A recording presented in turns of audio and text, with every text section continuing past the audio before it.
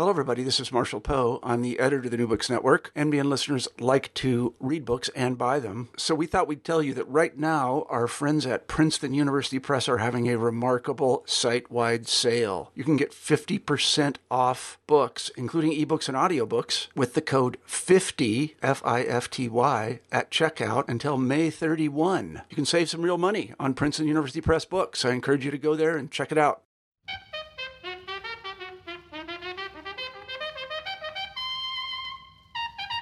Hello, everyone, and welcome to the New Books in African Studies, a podcast channel of the New Books Network. I'm your host, Elisa Prosperetti. Today, I'll be talking to Professor Lynn M. Thomas about her brand new book, Beneath the Surface, A Transnational History of Skin Lighteners. Beneath the Surface was published in January 2020 by Duke University Press as part of their Theory in Forms series. Lynn is a professor of history at the University of Washington. Prior to Beneath the Surface, she published The Politics of the Womb, Women, Reproduction, and the State in Kenya, The Modern Girl Around the World, Consumption, Modernity, and Globalization, as part of the Modern Girl Around the World Research Collective, and in 2009, co-edited Love in Africa. Lynn Thomas, welcome to the podcast. Thank you very much. It's a pleasure to be here. I wonder if you could begin by telling us a little bit about yourself, and particularly how you became a historian of Africa. So I was an undergraduate in the mid to late 1980s at Johns Hopkins University in Baltimore. And at that time, the anti-apartheid movement was pretty much the biggest political issue on campus. And I got involved in that movement at the same time that I shifted to being a history major. So I was taking all kinds of history classes, but in that period, South African historiography was a super exciting field of scholarship. And so those kind of twin interests in the activism and then the just studying history really opened up for me at the same time. So although my first book and my first research in Africa was in East Africa and in Kenya, I really had come to the topic of African history through South African history. And so from Kenya, you moved back to South Africa then with this topic of skin lighteners. Yeah. So my first book, as you mentioned, was Politics of the Womb, which was about reproductive politics in Kenya. And so that was published in 2003.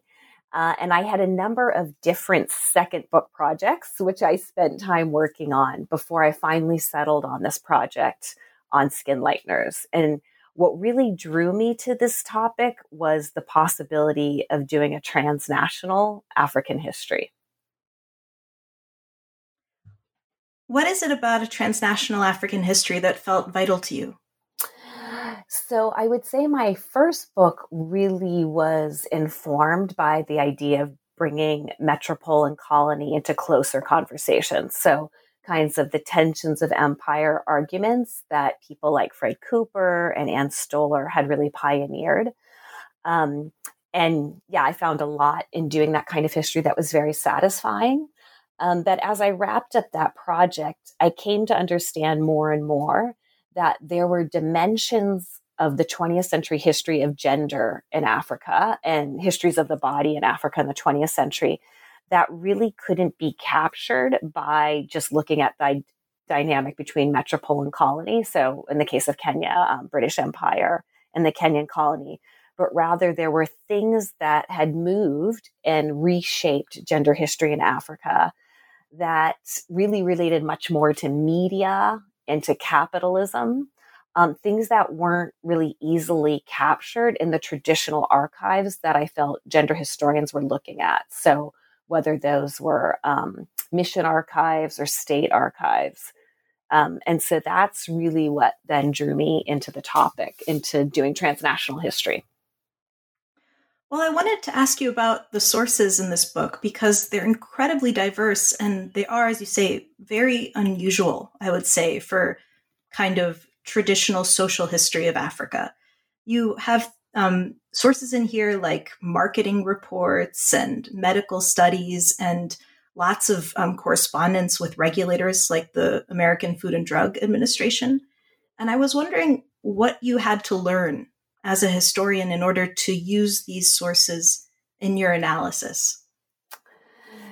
Yeah, I would say one of the main things I had to learn is that there were very few archives where I could just plop myself down in those archives and get a lot of material from ordering up files that would have had the topic of skin lighteners on them. So basically archives and files like that did not exist at all for this project, which was hard for me because in my first book project, I really did enjoy all the time I spent in state archives and mission archives. But for this project, in some ways, I had to get much more creative in the sense of piecing together this history. So all kinds of printed materials became super important. So definitely the popular photo magazines like Drum and like Zonk are absolutely indispensable to this project. And in some ways, the project really started with those photo magazines and knowing how common and pervasive skin lightener ads were in those magazines. But in addition to those photo magazines, South Africa made a lot of sense for this project because there was a deeper history of trade journals for South Africa than any other places I would have thought of doing this project in Africa. So pharmaceutical journals, but also advertising and marketing journals for South Africa made a great deal of sense. You mentioned the FDA archives, and those archives turned out to be really, really important for sorting out the history of the active ingredients and what were the active ingredients in skin lighteners and how those changed over the 20th century and what were some of the concerns about those. So a lot of the South African companies looked to the U.S. They looked to the manufacturers, but they also looked to the government regulations in the U.S. around these things. So let's set maybe the historical context of the book. It is mostly set in 20th century South Africa, but it certainly ranges wider afield, as we just mentioned, into the United States and East Africa. But it also ranges further afield historically, so it begins earlier than the 20th century. Can you give us a sense of how you thought about the periodization of your work, or where to begin and where to end? Sure. So the first piece of this that I wrote was an article that was published in the Journal of African History, I think around 2005 or 6. And that analyzed this beauty contest and the very earliest skin lightener ads that I could find targeting Black consumers in the 1930s. So I originally started with this project in the 1930s, and that partly came out of the Modern Girl Around the World Collaborative Research Project. So that was a group of 6 faculty at the University of Washington who together were interested in tracing out this figure of the modern girl. And we were really focused on the 1920s and 30s. So I wrote that piece, but then some of the really useful comment I got back on that piece was about trying to figure out what was the prehistory to the use of commercial skin lighteners. And so in the first chapter of the book, I try as much as possible to go back in time and reconstruct ideas about skin color, but really more broadly, the body's surface and ideas that people had about caring for the body's surface and cultivating the body's surface. And so to do that, I try as much as possible to reconstruct what kind of ideas and practices might have existed in pre-colonial Southern Africa. And then I turn to look at what were the ideas about those things that European colonizers brought with them, but also forced migrants from parts of Southeast Asia or South Asia or even other parts of East Africa who were brought through enslavement and imprisonment to South Africa. So I tried to reconstruct that and then look at how those practices that people brought from the outside kind of collided or combined with ideas that already existed in Southern Africa. So that's how I got kind of that back to that earlier time period. And I was always interested in bringing the study to the present. So one of the key questions that had always motivated this research was my observation from the first time I spent any time in Africa. So in 1989 and 90 in Kenya, seeing that skin lighteners were very commonplace commodities in East Africa, but they were also highly controversial commodities at the same time. And I was always really interested in understanding that more. So Tim Burke, who wrote his book Life Boy Men, Lux Women. I was in graduate school with Tim. So when Tim was a graduate student at Hopkins, I was actually an undergrad. So I saw that project of Tim's unfold over time, and that work was hugely influential on this one. So Tim in that book talks about skin lighteners a bit, and I really wanted to do a book-length study that would dive into the issues in much more detail and really think about it from pre-colonial times to the present. You cover a couple of interesting reasons why people would have used brightening or lightening products, even clay, but also a type of bark mixed with water. Could you talk a little bit about those early practices? Yeah, so in that first chapter, I really try to, again, reconstruct what these pre-colonial and early colonial practices were related to the body surface.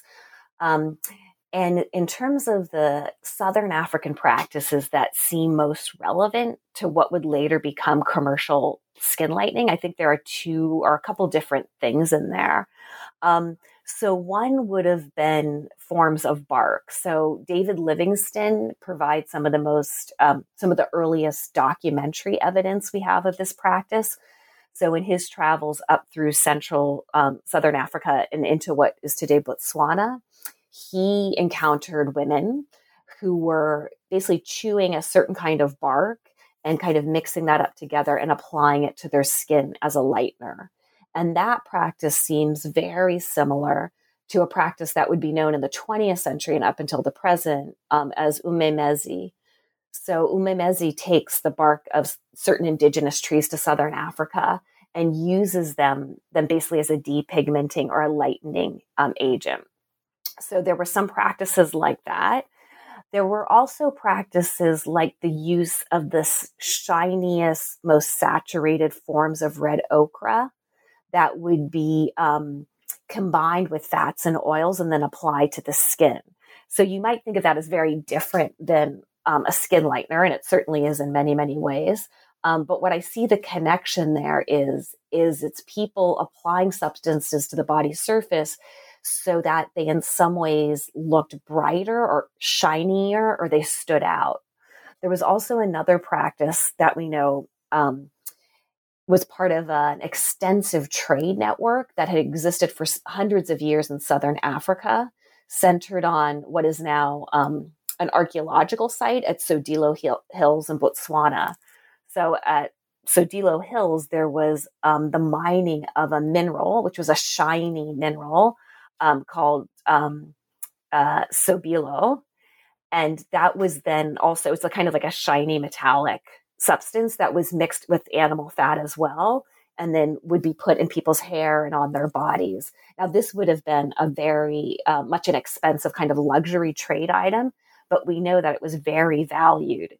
And early European traders would describe the appearance that Sobilo produced as one that made people's bodies glisten like diamonds. So this idea of treating the body surface in ways that made it stand out or appear bright and shiny, I think is one that has a deeper history in Southern Africa. That is then different than the racialized history that skin color will come to have through colonialism and segregation and apartheid. But what I try to argue in the book is those different conceptions of the body become entangled with each other. And that's part of then what gives the commercial market around skin lighteners force beginning in the early 20th century. Right. So before we talk about formal apartheid and more formal racialized ideas in South Africa, 1834 is the abolition of slavery. And how does that connect with with these ideas coming from the Europeans in South Africa? Yeah, so the abolition of slavery certainly was a change in certain ways with racial hierarchies, but as we know, those racial hierarchies continue to persist afterwards. But there are very fine-tuned distinctions that come to be made then over the 19th century and the 20th century that distinguish people in South Africa according to many things, but skin color is one of those indications then of whether people will fall into the category of being European or of being colored or mixed race or being seen as African. And so I would definitely argue that skin lighteners in South Africa, because of that, the very deep history of colonialism, which gives rise ultimately to a 4-tiered racial hierarchy by the 20th century in South Africa, really makes a difference and focuses even more intense scrutiny on what can be really pretty subtle distinctions in people's appearances, whether that's in terms of the curliness or straightness of hair, or the tone of skin color as well. Right. You emphasize this in the book, which is that the use of skin lightening creams is very rarely employed to pass, right, from one category, one racialized category to another. But in fact, it is employed very often because it has really powerful, what you call material consequences as a technology of visibility. Could you unpack this for us? What could it mean to people who choose to use skin lightening products in terms of what they see as the benefits of this practice? So it's certainly possible that some people use skin lighteners in that very instrumental way to move from one racial category to get redesignated. So under apartheid, when you get to the 1950s, the most common efforts at official reclassification would have been people who were classified as African trying to be classified as colored, or people who are classified as colored trying to be classified as white or European. So it's possible that people doing that might have employed skin lighteners as one kind of tool. But what we know from the work of Deborah Posel and other people is there were always many different considerations that factored into one's racial designation under apartheid. So their physical appearance was part of the story, but there was an enormous part of that story that had to do with accent or the way people walked and talked, and probably most importantly, where people lived and what were their social relations. So we know that under apartheid, the being able to vouch, so one's friends or neighbors being able to vouch that one was of a certain so-called race became really, really important. So again, it's possible that skin lighteners were used for those in those very instrumental ways, but they would have only been one part of kind of a larger package. And so what I try to argue in the book is that there's really a more subtle social calculus going on that was often about within what would become a designated racial category. So these really minute hierarchies where being slightly lighter, having a slightly lighter tone of skin would be seen as making a difference in people's lives, whether that is in terms of attracting a more desirable partner or spouse, or whether being able to access new kinds or better kinds of employment opportunities. So certainly under apartheid, we know there were ads, say, in newspapers in Cape Town or the Western Cape that would specifically advertise, say, a position to be a sales clerk in a shop, and they would specifically ask for someone who was had a lighter tone or was lighter in color. So there were those very material ways. And we also know from people's autobiographies that there were some women who would have been classified as African in the Western Cape, say so in the 1950s and 60s, who would have tried to pass as colored, not in terms of their official identity card or racial designation from the state, but rather to pass for it to get employment in factories. So in settings that would have been reserved for colored people. So there are those very real material consequences. But I think there was also this notion that develops over the 20th century where there's an enormous amount of prestige and social capital attached to appearances that look whiter. And looking whiter is also looking lighter in this context. So there is, however, this kind of early critique, and we'll get to the later critiques, that comes up in the 1920s and the 1930s of a African middle class of males, right, men in particular, who tend to dismiss these motives that you just discussed about these kind of more practical or material thinking about the benefits of this practice. And what was their critique of the women who were using these products, notably in sending their photos into the Bantu World beauty contests?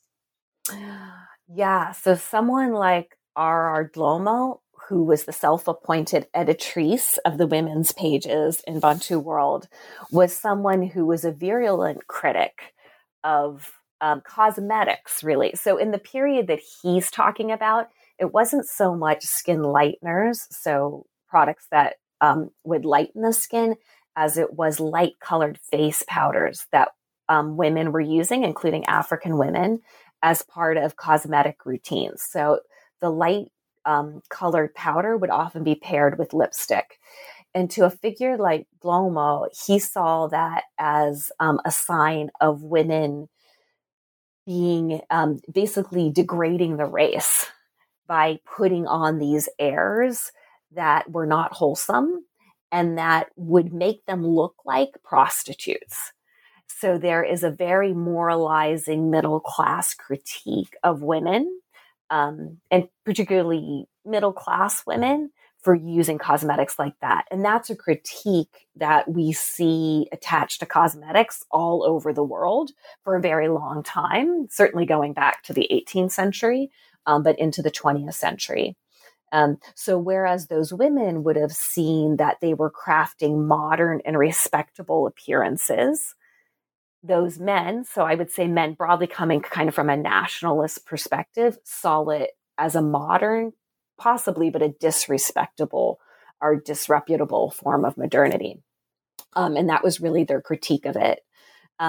There are one or two voices that appear in Bantu World in the 30s where you see an argument that's actually then going to be much closer to what Black consciousness activists will argue in the 1970s, which is an argument that women are trying to look like Indian women. So African women are trying to look like Indian women or colored women by using these cosmetics, and that is bringing disgrace to the race, so that they're not being proud of being African. So on the one hand, we have this nationalist critique from African middle class people, editors, these magazines. And then the other, which I found very interesting, is in the third chapter of the book. The paradox in some way is that South African manufacturers of cosmetics, and particularly pharmacists, because of the South African context, really, these white men are the ones who render visible African women as consumers in a way by targeting them for these products. And so can you explain why pharmacists in the 30s and 40s in South Africa have this outsized role in kind of making African women emerge as a consumer category? I so appreciate a question about pharmacists, because through this research, I grew to see them as absolutely fascinating, and I rarely get any questions about them. So it's so good to talk about pharmacists. As far as I can tell from my research, there are two different ways that skin lighteners as commercial cosmetics enter South Africa and then end up being marketed to Black women. The first is there are products that are coming in internationally, and those would have been products that were targeting white women in South Africa. So there's a very long history for white women in many different parts of the world to be using skin lighteners. And in the 1920s, in places like the US and South Africa, skin lighteners containing ammoniated mercury were some of the most common cosmetics that white women used. Okay, so in the 1920s, you have those international products coming in. And in the case of products that would be advertised to Black women in South Africa, you also have African American made cosmetics coming in. So companies like Valmore, Apex, began to have agents in South Africa. Those agents sold many, many different kinds of cosmetic products, but among them was often a skin lightener containing mercury. Okay, so you have that international trade that is both white and Black companies coming in. But then you also have pharmacists in South Africa who produce cosmetics, and skin lighteners are among the cosmetics that they produce. So most pharmacists, probably throughout the 19th and 20th century, would have preferred to have made a living just manufacturing and selling medicines. But the truth was, it was very difficult to do that.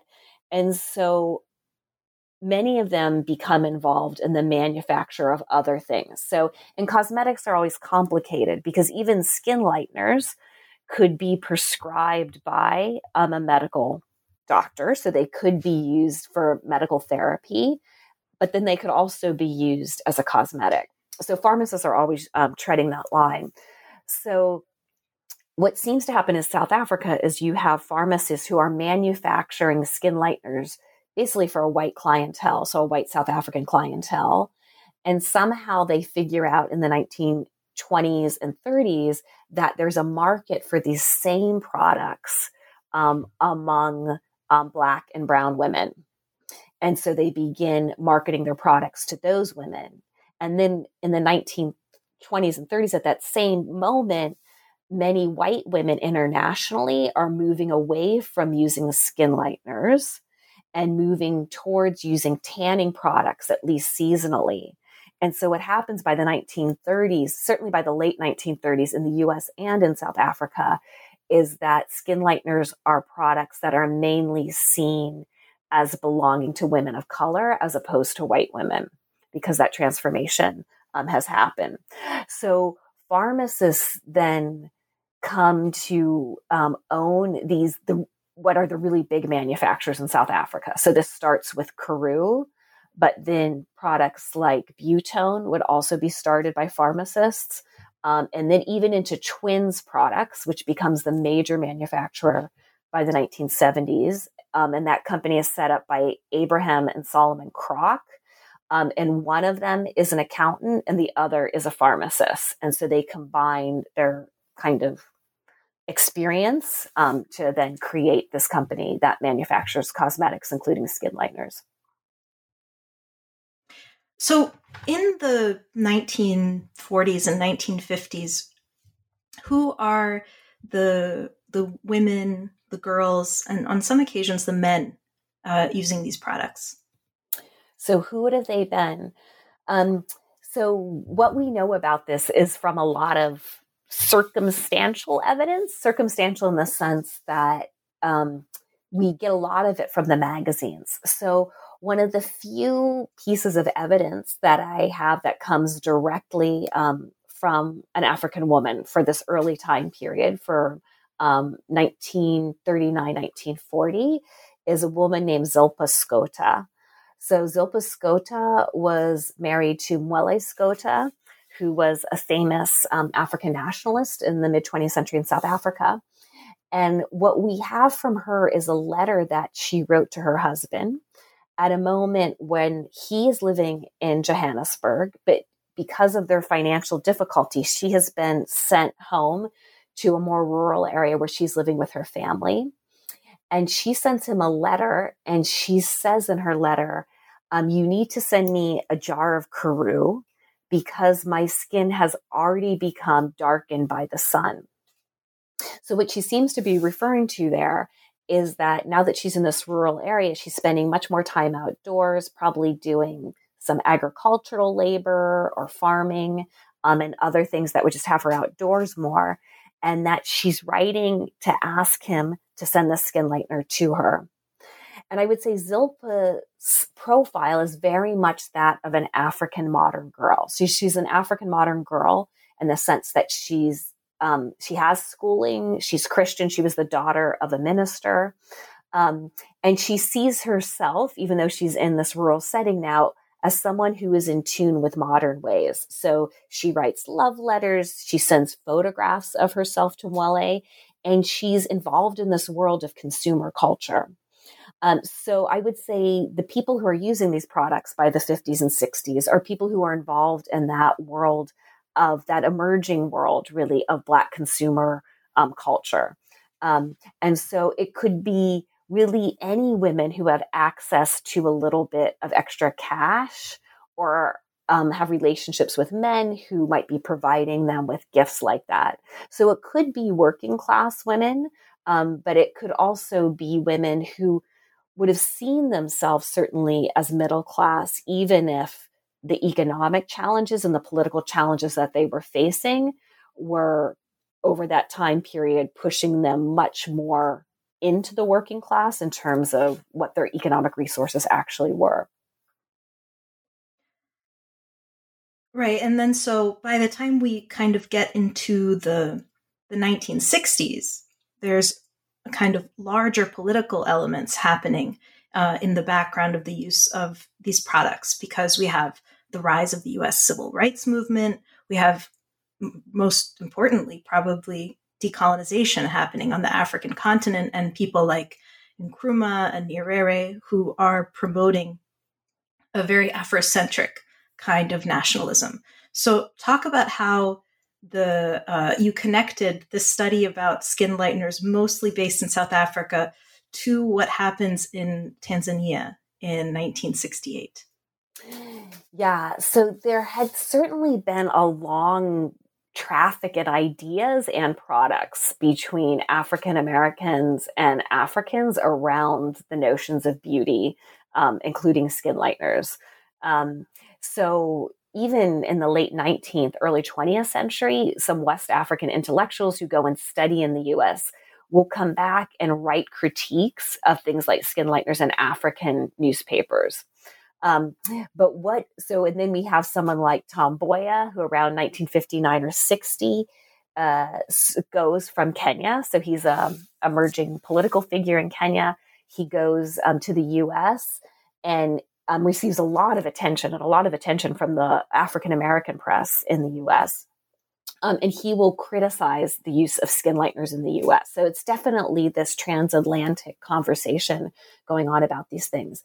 But by the late 1960s, and so specifically in 1968 in Tanzania, there's something called Operation Vijana that people like Andy Ivaska have written about quite nicely, which is an effort by TANU, the ruling party, to really push back on what they see as these corrupting elements of Western consumer culture, and corrupting elements that are really corrupting the youth or women.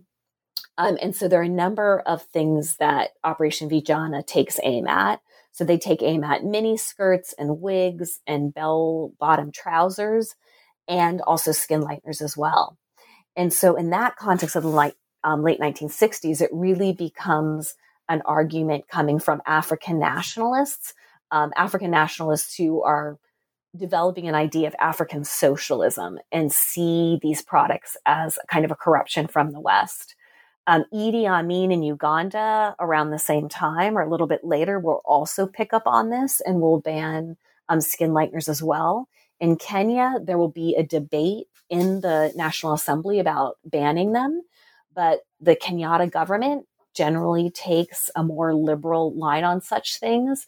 And so what the Kenyan government actually ends up doing is banning specific ads, which they deem really offensive. Most notably an ad by Ambi, which claimed that the new Africans were Africans who use skin lighteners.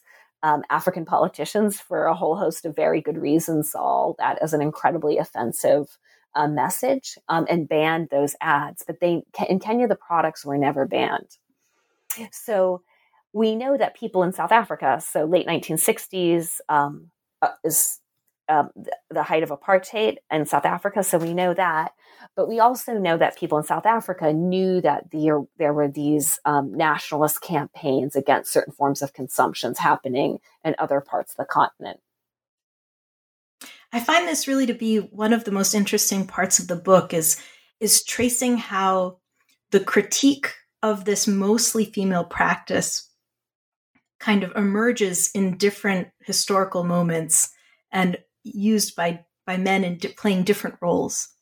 So you have the 1930s kind of middle class respectability politics critique, and now we're talking about a socialist, African nationalist critique, and they have overlapping and similar ideas that are fundamental, but they get kind of conjugated in these very different circumstances.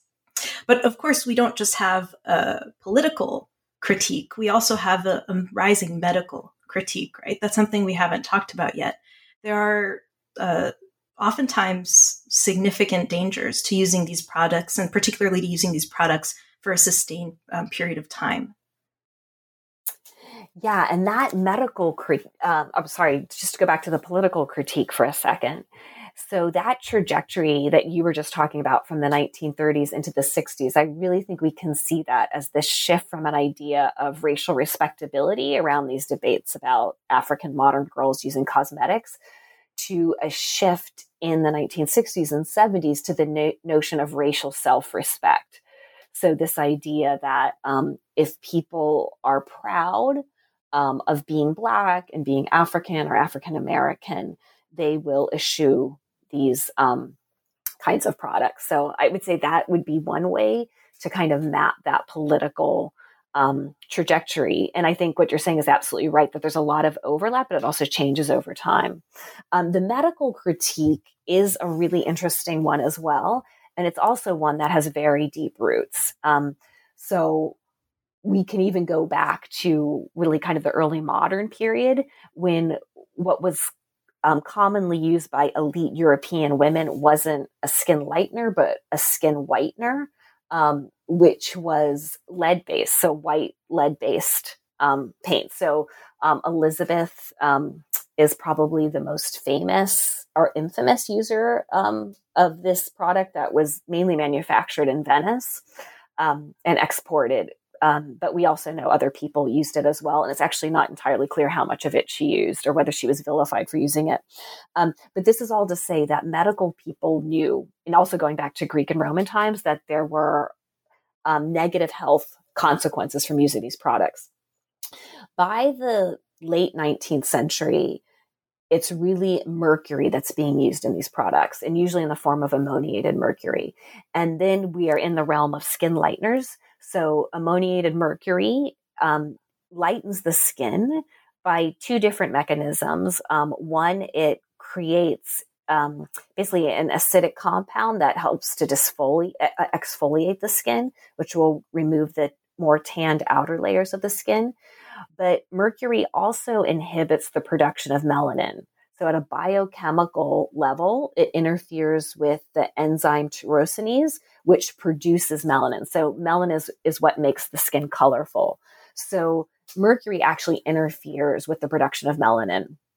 And so that is why it was used in skin lighteners. So again, these products would have been used by medical doctors, say to help patients whose skin might have been scarred and darkened by things like being burn victims or having acne.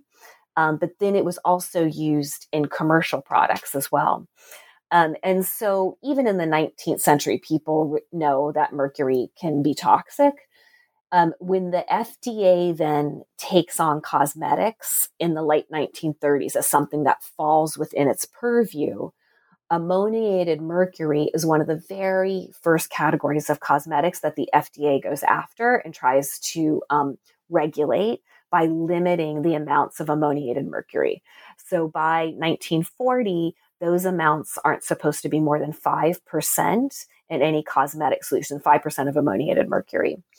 So that then continues. Around that same time, though, there's a new active ingredient that is discovered through a series of industrial accidents, and that ingredient is hydroquinone. So hydroquinone also works in the same way that mercury does to lighten the skin. It interferes with this enzyme tyrosinase that is involved in the production of melanin. So when cosmetic manufacturers first start using hydroquinone in the 1950s and 60s, they see it as a safer alternative to mercury. In the mid-1970s, then, the U.S. will ban mercury entirely from cosmetics, except in trace elements and things like mascara. And in that case, mercury is used as an antibacterial. But basically, by the mid-70s, the U.S. and then many other governments around the world, including South Africa, will ban mercury from skin lighteners.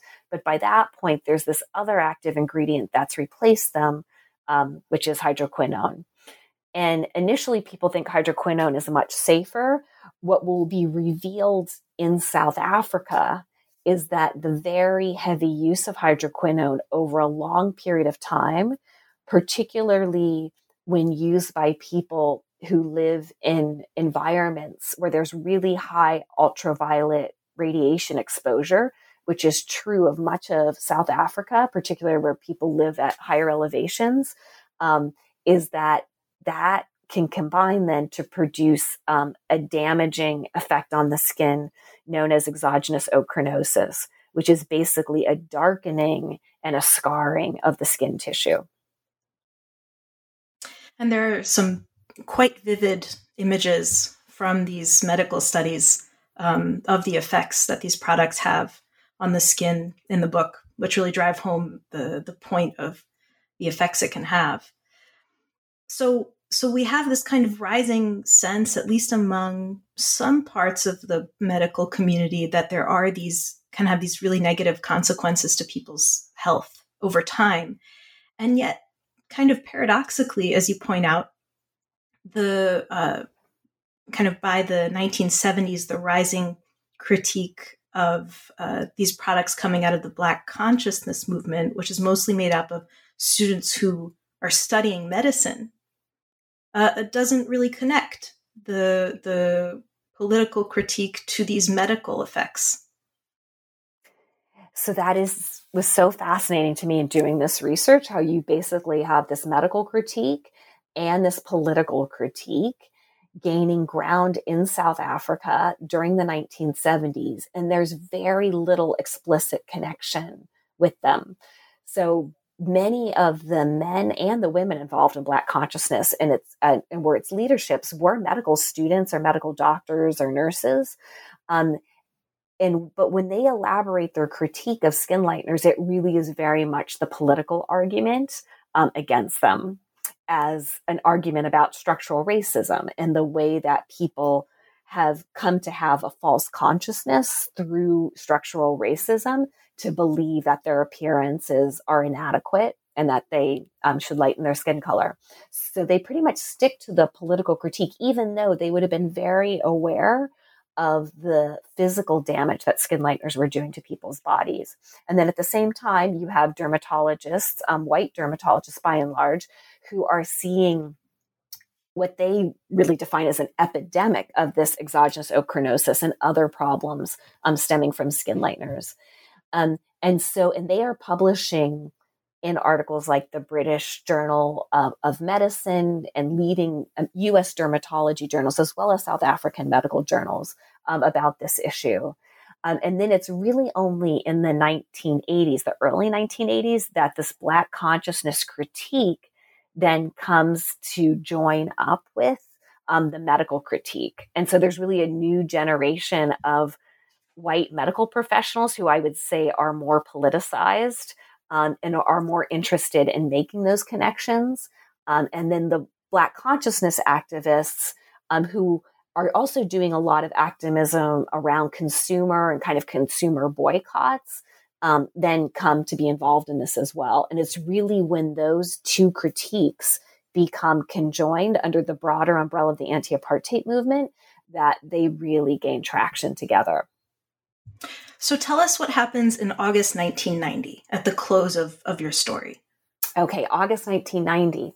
So that is when the South African Parliament passes what are still the most comprehensive regulations against skin lighteners anywhere in the world.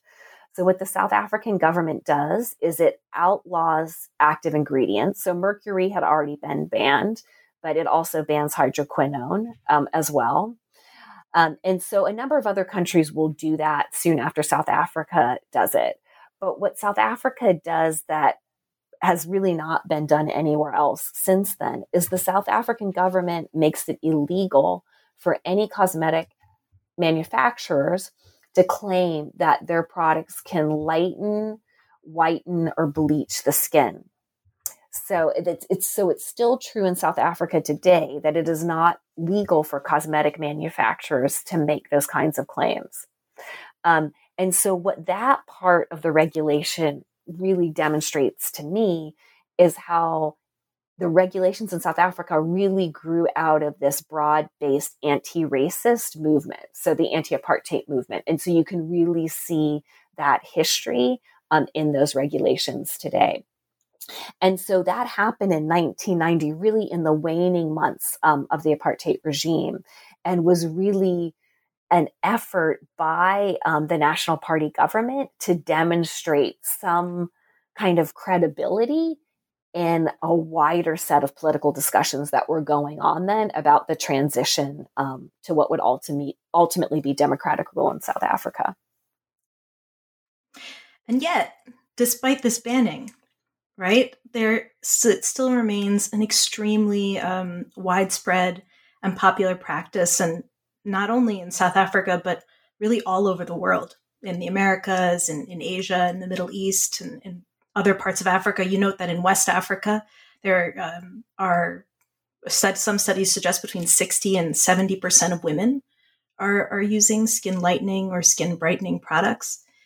And I wanted to ask you, on the one hand, what you think might account for the tenacity of this cosmetic practice, and on the other, if you encountered any resistance to this topic as you approached it, particularly earlier on in your research, because there is something in some way, I think, from the academic perspective, because of these critiques, these critiques that we've kind of outlined throughout this conversation, that see it as a shameful practice and something to not be investigated. And yet the tenacity of it demonstrates that it is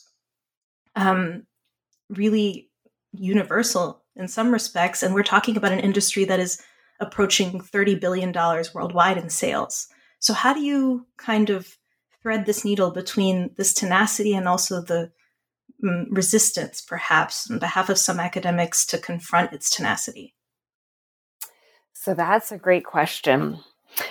So just to go back one second to the South African regulations. So if you look at South Africa today, there is a robust illegal trade in skin lighteners. So I think it makes sense that people might say the regulations of 1990 really didn't make a difference at all. What they did make a difference in, at least in the 1990s, is they shut down domestic manufacturing. So Twins Products was a company that was going full bore in 1990, and it was pretty much shut down then over a couple months period of time. So the regulations did make a difference in terms of domestic production. Pretty quickly, though, products began to be imported illegally from outside. And that now has grown over the 2000. And it also seems like even some in-country manufacturing, even though it's not legal, has come back in South Africa. But to the broader question that you're asking about the tenacity and even the growing popularity of these products, like how we make sense of that in this. So in terms of my own involvement in this research over many years, I have faced various questions. So I am a white American woman working on this topic. So over the years, I've definitely gotten many questions from all different kinds of people about why I would be interested in this topic.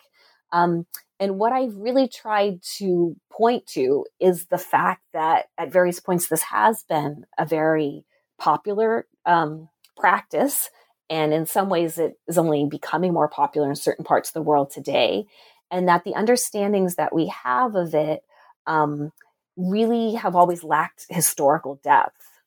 And so I really saw doing research on this as a way to really engage with the depth of the history and kind of reconstruct what that history was, and also to show how white women like me have also been part of this history. So they were part of the earlier history in using these products, but they're actually part of the history once again in the 21st century, because many of the products that are now marketed as anti-aging products are products that really are targeting white women who have spent many years of their lives tanning, and now in later age have developed sunspots and such things. Many of those products actually have ingredients in them like hydroquinone. So there's a way in which skin lighteners today are once again not just being marketed to women of color, but under a slightly different guise. They're also being marketed to women who have melanin poor skin or pale skin. So in the point about this being a frivolous practice is definitely a question or a concern that was raised about the research at various points. But again, I really saw it as a way to talk about these processes like consumer capitalism and visual media that I think are so important to understanding gender in the 20th and in the 21st century. But that have been, I think, pretty hard for historians of gender in Africa actually to grab a hold on to. I would say there are a number of great anthropologists, including people like Yaba Blay, who have done really excellent work on the contemporary practice and have written much more ethnographies of contemporary practices, which dive pretty deeply into these complex issues around popularity and shame and kind of secrecy and publicity that surround these products. So the title of the book, Beneath the Surface, A Transnational History of Skin Lighteners. Could you tell us how you came to this title? It's very beguiling, and it very craftily kind of used this metaphor of skin, right? And then in the book, you talk a lot about the layered meanings of this cosmetic practice for all of these stakeholders that we've discussed. And your conclusion there, you talk about sedimented meanings. So you use these words very much to kind of craft a narrative practice or a narrative approach in the book. So this title, where does it come from? And what is the thing that you would like the people who've listened today to really take away from this work? So I love this question about the title and the vocabulary around sedimented meanings. So what's fascinating to me is how incredibly late in the process the title and even that vocabulary came into the book. So it really was beyond the 11th hour.